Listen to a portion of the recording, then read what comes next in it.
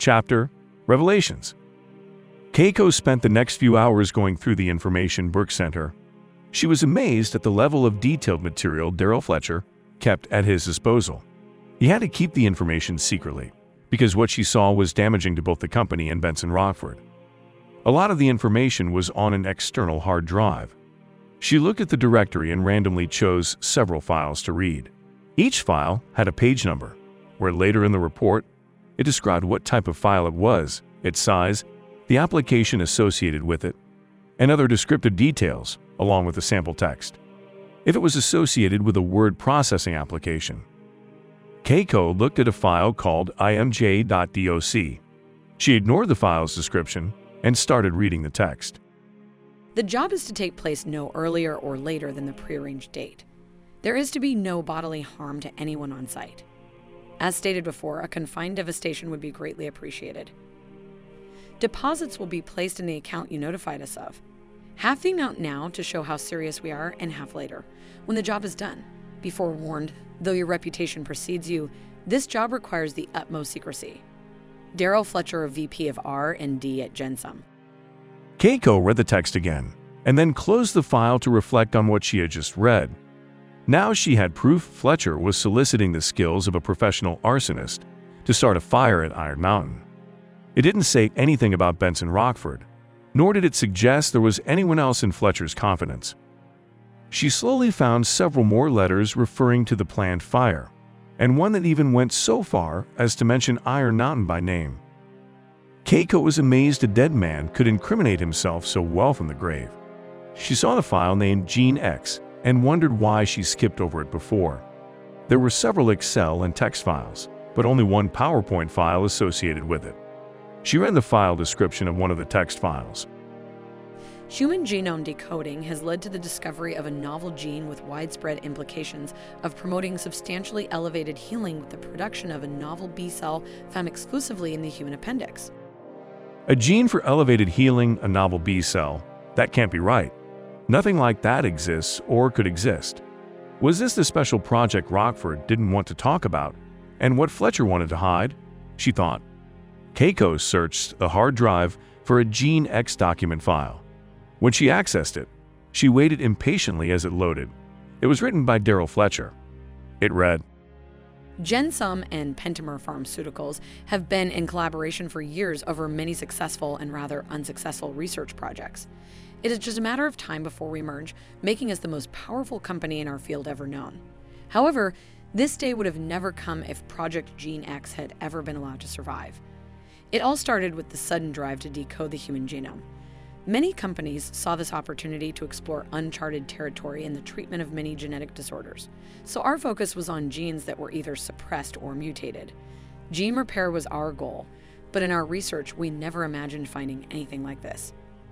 A benign gene, normally non-active in 99% of the population and mutated in the rest, causing acute appendicitis. When active, it produces a variant B cell that triggers a complex and not fully understood chain of events, elevating a person's natural immune system and giving rise to a complex protein. Such a heightened immunity was projected to reverse genetic disorders, eradicate cancerous growth, efficiently combat viral infections, and maintain a healthy state of life, not requiring occasional medication. It was also suggested the average life expectancy would more than double. Our proteomics department, with the aid of the latest equipment in crystallography, was able to synthesize the complex protein. See attachments. Systems biology used public databases and computer maps of cellular interactions to identify several immune pathways enhanced by the presence of this protein. The protein was also discovered to affect the level of variant B cells, a sort of self-regulation. However, experimental testing on laboratory animals failed, since the protein was novel only to the human biological system. But when we received private backing, the results were astounding. The most remarkable case was one young boy of 3 diagnosed with terminal amyotrophic lateral sclerosis, ALS, Lou Gehrig's disease, a progressively fatal neuromuscular disease leading to degenerative physical capabilities. A single low dose of the protein was administered subcutaneously, and within 24 hours, the boy's condition began to reverse. Within 2 weeks, the boy was released in perfect condition, his parents none the wiser to what treatment had reversed the condition. His blood test revealed heightened levels of the protein, indicating that only a small amount was necessary to properly activate the gene to naturally produce it. The boy was in perfect health and will remain so for the rest of his life. The boy's parents called it a miracle. It would be interesting to see how long he'll live, 200, maybe 300 years. Who knows, we're in a totally new era here, except for several instances in the Bible's Old Testament, where men were recorded to live for centuries. The Bible also shows that over a period of time, the average lifespan dropped. If this was an accurate recording, then it would be the perfect evidence of a progressive human genetic disorder that we all still experience today. Several other patients were tested with the same fascinating results as the boy, but we halted all future human tests. There really was no choice in our decision to stop testing when we finally understood what we held in our hands: the total eradication of disease and suffering for the human race, and on the other hand, the total demise of the pharmaceutical industry. With a single small dose, a sick person would be cured of any disease forever, while a healthy person would be guaranteed never to be sick again. It was a moral dilemma that wasn't deliberated for long. The pharmaceutical industry stressed that their goal was to improve quality of life, but that their true goal was to make money. And with this protein, there was no foreseeable future for us. See schematics on projected cost and dispensing of the treatment compared to the eventual lack of future treatable conditions. It's projected that within a decade, the pharmaceutical industry would cease to function. Another frightening suggestion was that treated individuals would be able to transfer this ability to their offspring, leading to a reduced use of hospitals and medication within the next 50 years. I've prepared a PowerPoint presentation to put forward all supporting data obtained on this protein. Keiko accessed the file and watched the presentation for the next hour. There was detailed information she understood, thanks to her education, and some requiring further deliberation. But overall, what she saw was compelling and eliminated any lingering doubt. What she discovered was that when the gene X proteins were first administered into the bloodstream in the form of an immune stimulatory complex, ISCOM, it fused to the outer membranes of nearby cells and deposited the protein in the outer region within the cell, called the cytosol. The protein was then transported to the endoplasmic reticulum, where it was bound and returned to the cell surface. Now, when it was transported to the surface, it presented itself to a T cell. A T cell confers cell-mediated immunity and cooperates with B cells, enabling them to produce antibodies against a protein that is normally transported to the cell surface, such as the gene X protein. However, in this case, the T cell's interaction with the bound gene X protein caused a different response. Instead of an immune response to the presented gene X protein, the T cell characteristics changed, which had a cascading effect on B cells, myeloid cells, megakaryocytes, erythrocyte-like cells, and ultimately, stem cells. The change enhanced the immunological functions of all these, increasing their efficiency more than 50-fold, while the stem cells started producing the novel B cell. Keiko rubbed her forehead. This was all too unbelievable to process. She stood up and paced the room randomly, mentally checking herself that what she read was true instead of fiction.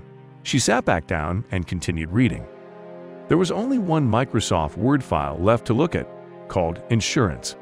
The words were again Darrell Fletcher's, but it was what he said that took Keiko's amazement to yet another level. If you're reading this, then it must be dead, and I pray it wasn't painful. My name is Darrell Fletcher, and I was the president of the Research and Development Department at Gensum Pharmaceuticals. If there was anything I could change in my past, it would have been my association with Benson Brockford, the agency he brought into our projects, which I will talk about later in the levels of deceit and secrecy I was forced to embrace. It all started when Benson and I got caught up in the fervor of decoding the human genome. We discussed our approach and decided not to follow the road well traveled, but rather a novel approach by using our proteomics and crystallography departments. At this point, I don't mean to talk about the data and the fine points about our research. That's all on other files.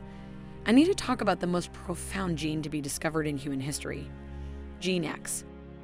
Gene X is a benign gene, normally non-active in 99% of the population and mutated in the rest, leading to possible acute appendicitis.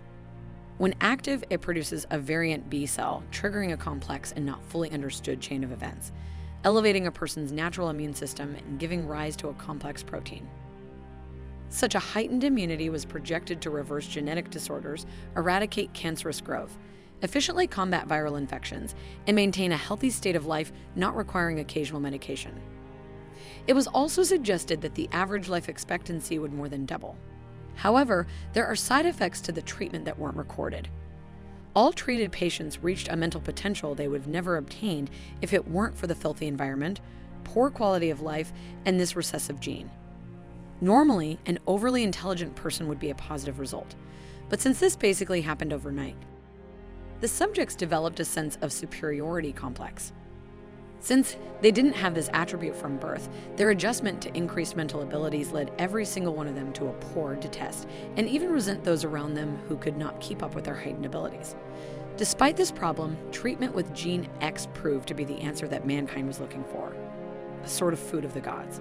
A single-dose miracle drug that would have caused each person to live as they were created to live. Debilitating diseases would have been a thing of the past, life expectancy would have skyrocketed, and mankind would have entered a new era. Now, I use the past tense because my then trustworthy friend and associate, Benson Rockford, convinced me that our study of Gene X would move more quickly if we accepted outside help to cut corners and thrust us into human clinical trials. He said this group was so high in the government that even the FDA couldn't touch them. So our project became of great interest to a secret government military agency, and to this day, I still don't know who they are. It was only recently that both Benson and I realized it wasn't Gene X they were interested in. They did not care what we did with Gene X, for I guess they already knew that if we went public with this information, it would be the death of our industry in just a few decades or less. They were more interested in some other project arising from the discovery of Gene X. What is it? I don't know, but something more important than the discovery of this gene. I can't imagine what it can be. Now, before you label me as crazy, look at the data. All the information and proof you need are there. When it came to Benson and me, well, let's just say we were well taken care of. With all of this said, I still regret the day we discovered Gene X. Even though Gene X was shelved, my conscience still nagged me about the moral question everyone associated with this project wanted to ignore. Do we have the right to keep this product from the public? Did we dare keep mankind in sickness in order to capitalize off their treatments? The answer is no. Who are we to play God? If we found the cure for cancer and hid it, wouldn't we be considered murderers? I know a cure would stifle the money being funded for research and other huge organizations erected around the cure cancer cause.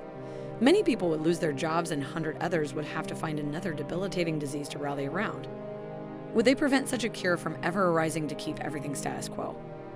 I pray they would find the strength to put people first instead of themselves. So, who are we to play God? Gene X wasn't discovered by accident. It was its time to be revealed, and what did we do? We hid it like the cowards we are. I'm ashamed to be called a scientist devoted to discovering cures to help my fellow man, when it's really just to fill my pockets with drug money. Drug money taken from the sick to keep them sick and coming back for more of a temporary solution for their pain. It's this shame I battle with every day. No one knows how I feel and will never know. I don't trust this government organization Benson brought in. We never see them, we never see the work they're working on, and we're only told very little. I fear they're trying to develop Gene X into some kind of weapon for secret operations. Gene X will definitely bring a person to the state of natural healing we have the potential to have, but that's not just it. There must have been a reason why this gene recessed. I'm confused. You see, maybe we're really not ready for it. Maybe Gene X was a genetic anomaly in the past and was corrected in time by recessing. So why don't we just treat people with Gene X and allow their children to evolve to their full potential? No, these things must occur naturally. If we jump out of schedule, then the effects could be more devastating than beneficial.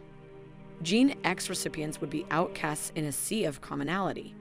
Gene X offspring wouldn't be that better off either. Maybe it was good that we burned all the documents. However, I don't know what I can do to squash the mysterious government project, but I do know I just might die trying. I pray whoever reads this has the power to stop this madness. Keiko read several more pages of Darrell's personal distaste for how Gene X would bring an end to all civilization and foster an era of pure chaos. Noticing Darrell's shift from fact to paranoia, Keiko quickly skimmed through the last several pages.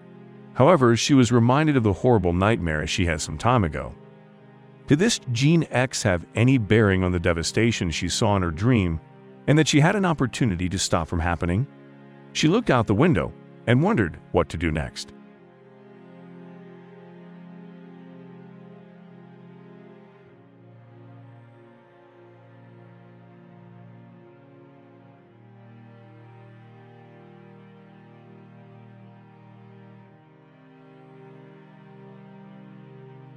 The dark Sheol official listened carefully to the report from one of his agents in Peru. All of the indigenous Agaruna inhabitants were dead, and the bodies were being transported to a disposal site in the Atlantic Ocean. The Agaruna village was being cleared of any evidence of the experiment to make it look as though the inhabitants just mysteriously disappeared. As for Fedienka, he died an excruciating death under the dispassionate eyes of the Sheol agent who infected him. His body was currently being transported back to headquarters for a thorough autopsy. Overall, the experiment in Peru was a success. With no one present in his office, the dark Sheol official smiled devilishly once the report was finished. He stood up, hands behind his back, and paced the room. His mind raced as he considered how the new world would look after the purge. The viral growth of humanity on the planet would finally be quenched, restoring order and a semblance of harmony once again. A peaceful world where he and the select others would live hundreds of years without the wicked disorder permeating the planet today. No more disease, no more social disorder, and no more striving for a meager salary to maintain a ridiculous lifestyle, masking the lack of harmony ignored yet felt within every person. Soon, very soon, he mumbled. Clearing his head and refocusing on the next steps, he sat back at his desk and pulled up the schematics of the upcoming global positioning of Sheol agents to deliver the first phase of the infection to the populace. He then examined the present production state of the delivery system and the Geneverian. In a few days, both would be at levels to support the first phase. After the elaborate distribution of both to the agents around the world, he figured the coordinated infection would commence in 2 weeks.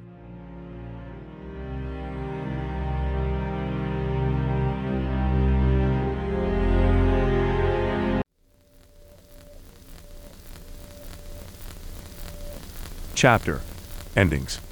Agent Martin rushed into his office to take the phone call in his cell. With the door closed, he nervously answered the call from Voice 3. "Are you in a private area?" asked Voice 3. Yes, he said, rather too quickly. "Good. How many agents can you spare?" "Agents? You mean normal agents? Nobody in league with us, right?" "You're the only one in your department in league with us, Martin," said Voice 3, agitated. "Now, how many can you reassign without suspicion?" It took him some time to realize that for the very first time, the voice he was so accustomed to listening to seemed apprehensive. "I think maybe 4, but it depends on what they were being reassigned to." "Make it 6, and the assignment well justified, so you'll have no problems with your superiors with this move. Let's just say in the next few minutes you'll be visited from one of my trusted associates, another FBI agent." "Do whatever he says, Martin. It's that important." "Yes, sir. Can I ask what's so urgent?" "That's all," said Voice 3, terminating the call. For the next 30 minutes, Martin sat nervously in his office, waiting for the mysterious FBI agent. He dared to think that Voice 3 sounded almost scared during the call and wondered what could shake him so deeply. Martin quickly went over all that he'd done that was asked of him and came to the conclusion he had done nothing wrong. Agent Carter was finishing up her assignment while Agent C. Cole Lee was in an induced coma. All ties to the Iron Mountain fire were efficiently severed. As he continued to ponder his actions, a knock on his door quickly brought him back. Standing outside the door was a rather serious-looking agent displaying his badge while waiting for permission to enter. Receiving permission, the agent entered the room, closed the door behind him, and sat down comfortably in front of Martin. "You're expecting me, I hope? You got the call?" he asked. "What call?" asked Martin, assuming nothing. He had to be sure this was the man he was waiting for.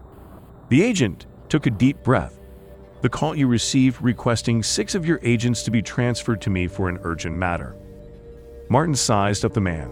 He was of average build, middle-aged, and exhibited nothing extraordinary about him. Other than his straightforwardness, there was nothing particular about him. His current title was even a level below his own.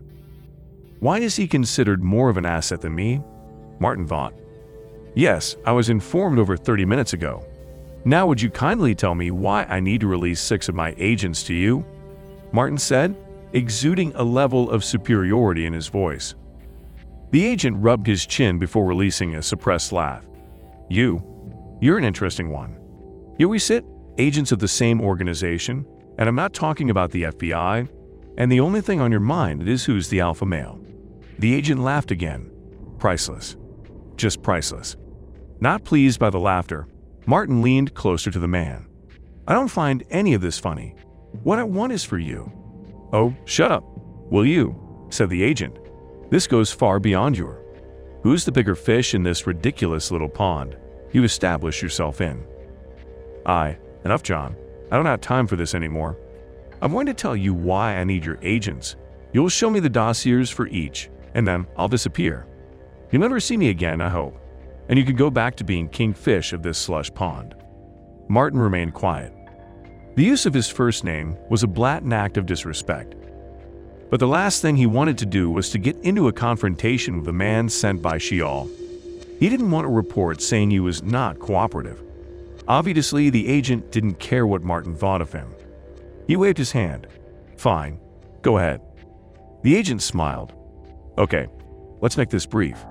There are events outside of what you are aware of that are beginning to spiral out of our control. We need to regain the upper hand and need to judiciously expand our level of investigative abilities. Unfortunately, many of our direct agents are currently assigned to another project and can't be deterred from it. So with much hesitation, we require more manpower, and the only way to do that is to acquire outside assistance. And what do you need assistance in? Asked Martin when the agent paused. After thinking about how much to tell Martin, the other agent said, all I can mention is we have a lead on a possible murder suspect and need resources to continue our investigation. Must be a pretty big murder to get us involved. I know we can't say much, but I need more for this transfer to look reasonable. The agent grabbed his chin and rubbed it vigorously. The cruise ship that went down off the North Carolina shore has led to a missing individual we think may have been killed by his wife. We believe she's part of a dangerous cult and may have something to do with the attack on the ship. A cult? Said Martin. Yep, I know. I don't think it's related to the one you have Agent Carter assigned to. Martin couldn't suppress his shock at how knowledgeable the agent was. Right, I don't think it'll be a problem, considering what you just said. The two spent the next few minutes going over the dossiers until the agent was satisfied with a group of 6. Okay, said the agent, rising to his feet. Meet with your people and tell them to meet me in the conference room on the 2nd floor precisely 1 hour from now. The agent proceeded to the door. Wait a minute, Martin said quickly. How long will this investigation be for, and what's your name? I need to tell them who to report to. The agent turned to Martin and smiled devilishly. How long? When it's all over, John. When it's done. And my name is Agent Brown. The flickering lights of the long corridor slowly passed before the dark Sheol official. His steps were slow and deliberate as he glanced at each door. Each door represented years of hard work and devotion by numerous individuals, sacrificing both personal time and time with family for the advancement of the project. All of those years, he waited patiently for this day, and at times lost faith it would ever come. He followed the bend in the corridor. Still glancing at each room, he paused at one door and opened it. As he expected, there was no one in the laboratory. It was the place where Fedienka's inspirations led him on a dangerous path to power and influence. It worked for a while, but it was a dangerous game he played and lost. His fingers flew over the keyboard of one of the laboratory computers as he tried to access the local server. His efforts yielded numerous error codes. The dark Sheol official smiled, turned off the computer, and returned to the corridor. A serene peace started to wash over him as he began to relax more. The day of the Great Purge was very close at hand. His dreams would soon become a reality once these small little nuisances were taken care of. A thumping sound from one of the doors up ahead caused him to pause. Upon walking carefully into the laboratory, he saw a leg protruding from a corner bench. Soon he saw a scientist gasping for air, while his hands slowly massaged his neck. As the man stared at the dark Sheol official, his eyes became lucid for the last few seconds of his life. Everything finally became clear as he pointed a finger at his supervisor. As he expired, air escaped his lungs for the last time, and his hands fell to his sides. The dark Sheol official straightened his tie, reassured himself that his gas mask was on correctly, and continued his rounds of the building. Hours later, he sat comfortably in the passenger seat of his helicopter as the complex faded into the distance. He looked at the Sheol agent piloting the helicopter and received a nod indicating they were a safe enough distance from the building. "And so it begins," he said as he pressed the activation button on the remote. In the distance, a bright light engulfed the valley, followed by a series of thunderous explosions. The pilot easily handled the shockwave as it passed the helicopter within seconds. Knowing the complex was now engulfed in unnaturally hot flames fueled by the chemicals carefully placed throughout it, the dark Sheol official relaxed in his chair. It had been far too long since the last time he rested. This next phase felt strange yet exhilarating to him. In just a few days, the Great Purge would begin. Pumping her legs faster than normal, Keiko continued her daily morning 6-mile run around the nearby lake. Jogging normally helped clear her thoughts, but today it didn't help at all. She was stuck in a place she'd never been before and found difficulty in getting out of. Her breath became more ragged as she failed to realize she was now in an all-out sprint. After a few minutes, she stopped running. With hands on knees and desperately trying to regain her breath, she looked at her watch. Immediately, thoughts of her current situation bushwhacked her psyche. Keiko couldn't remember a time in her life when a decision became so difficult to make. Throughout her life, it was never hard for her to make a decision after logically looking at and weighing all the possible outcomes. Even in graduate school, when she decided to pursue a career as an FBI agent instead of staying with the sciences, it was a hard decision, but never a decision resulting from continual inaction. As she thought of Pastor James, she realized everything was slowly returning to normal. Since he was becoming more unavailable to answer some of her follow-up questions, he had to catch up on his other responsibilities. He was even spending less time with Bart due to his schedule. However, the one constant in all of this was Martin. He was slow in returning Keiko's request to either return to Washington, D.C. or visit Brooke, who was still in a coma. To her, it seemed as though he deliberately wanted her to stay where she was until every last detail was finalized, even though her report was nearly finished and didn't need fine-tuning. She felt alone to mull over the information sent by Brooke, since it was unethical to share this information with anyone outside any government agency, and she definitely didn't trust Martin. So for days she sat on it, not knowing what to do next. Her thoughts no longer focused on the nightmare she previously had, but instead focused on what steps to take. "What am I doing?" she thought. "This isn't like me. Damn it. Do something." Looking around, there was no one in sight. She was alone, but she was always alone, erecting walls around her and letting no one get too close. Even Brooke really never knew her deepest fears. None of her family really understood her. The people at the agency always kept their distance, and she never put her trust in anyone. However, she recently allowed someone to fill her head with the notion of a symbiotic spiritual relationship. Pastor James expressed it in scientific terms to help bridge her understanding, but all along he was talking about the Holy Spirit residing in Christians and demonic spirits in others. It was something to ponder and not really take seriously without actual concrete proof. But then the revelation of Darrell Fletcher's files totally shook her foundation altogether. Nothing fit into the boxes she came to understand and was so comfortable with. "Nothing's sacred anymore," she mumbled. She started jogging again and made a mental note not to let her thoughts transform her trot into a sprint again. As her feet pounded the path, she started thinking about Darrell's files again.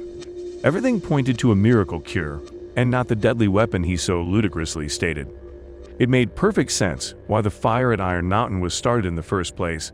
They were trying to hide the discovery. The vision of Prophet Barabbas' nightmare flashed before her eyes. She stopped, nearly losing her footing. Pastor James' vision then flashed before her. She stumbled and fell at her knees. Her nightmare then flashed before her, and as clearly as someone talking to her, she heard her mother. "Why, Keiko? Why couldn't you stop this? You had a chance to stop all this, and now everyone's dead because of you. Couldn't you see? With your education and current position, you're the right person in time to stop this, but you didn't. And because of that, everyone's dead."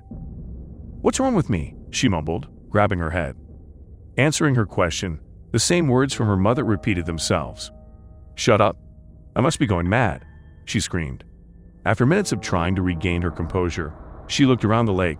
She was alone. Keiko shook her head, took a deep breath, stood up, and made a decision. She pumped her legs hard to hasten her return to the hotel. The old Keiko would have worked everything out by herself, but in this situation, she knew it wouldn't work. She needed to confide in someone. The time to handle this by herself was over. With renewed determination, she decided to contact the Director of National Intelligence, DNI, upon her return to the hotel.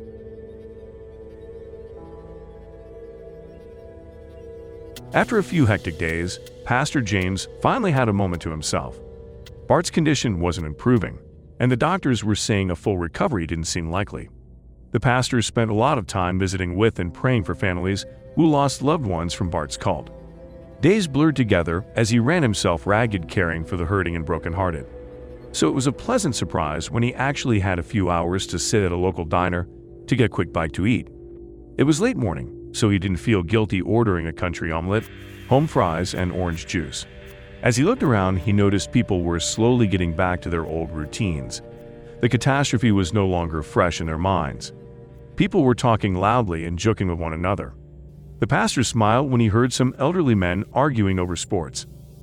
Massaging his forehead and taking a deep breath, Pastor James relaxed as he waited for his meal to arrive and closed his eyes. Immediately, a vision came to him. It was a beautiful night. Every star in the sky was extremely luminescent and filled with indescribable beauty. Random shooting stars seemed to be hurled by a hunter's moon. Even though it was night, it held a peaceful beauty, captivating the moment.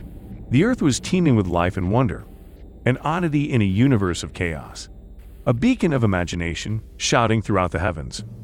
Life is forever present, and the tiny blue planet, the jewel of all creation, found no fault in anything within. Pastor James opened his eyes as he heard his plate being placed on the table in front of him. After thanking the waitress, he reflected on what he saw when his eyes were closed.